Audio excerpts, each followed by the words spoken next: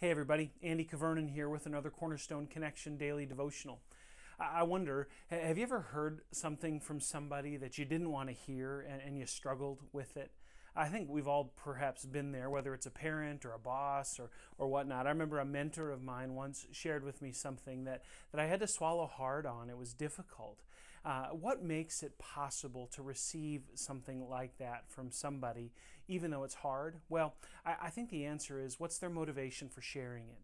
And if we know that their motivation for sharing it is that they love us, that they want what's best for us, even though it's still hard, it makes it a lot more palatable. In fact, it makes it something that's really rich.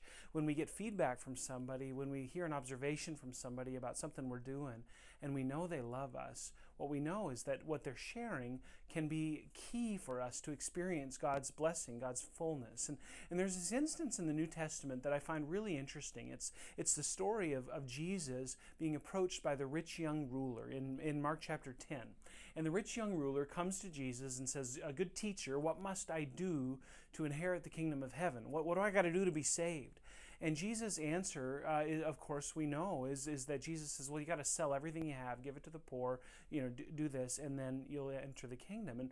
And the point of the passage is that for this rich young ruler, he was holding on to things, he was valuing things more than he was valuing God. And even though he followed all the rules that were out there in the first century Pharisaical law, he didn't love Jesus as much as he loved his stuff. And so Jesus called him out on that. He needed to hear that. But what's fascinating is the text goes and makes a point of saying, or of demonstrating the motivation that Jesus had in sharing.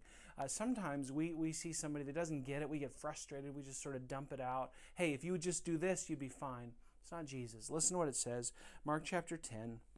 Starting in verse 20, after Jesus says, "This is what you need to do," the man says, "Teacher," he declared, "all these I have kept since I was a boy." Verse 21, Jesus looked at him and loved him.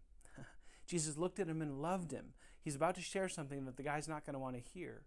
But what's his motivation? He loves him. Jesus understands this guy needs to understand more about my Father in order to experience the Father's blessing. I need to share this with him. My motivation isn't to put him down, isn't to keep him out. It's because I love him. And so what Jesus says is, one thing you lack. He said, "Go sell everything you have and give to the poor, and you'll have treasure in heaven. Then come follow me." At this, the man's face fell. He went away sad because he had great wealth. Now, Jesus loved the guy. He loved him enough to tell him what he needed to hear. Unfortunately, the guy rejected what Jesus said, and he couldn't let go of his stuff. Friends, maybe you're hearing the voice of God today about something in your life, and it's hard. Maybe you're hearing it through a friend. Maybe you're hearing it from just opening the Scripture and experiencing some of the rebuke of the Holy Spirit. Maybe you're hearing it as you show up at church on Sunday, wherever you are, and you know it's hard. Be mindful of this. As the Lord brings it to you, He does it because He loves you, because He wants what's best for you.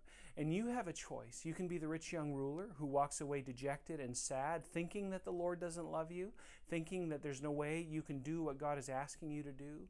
Or you can do what Jesus would have had the rich young ruler do.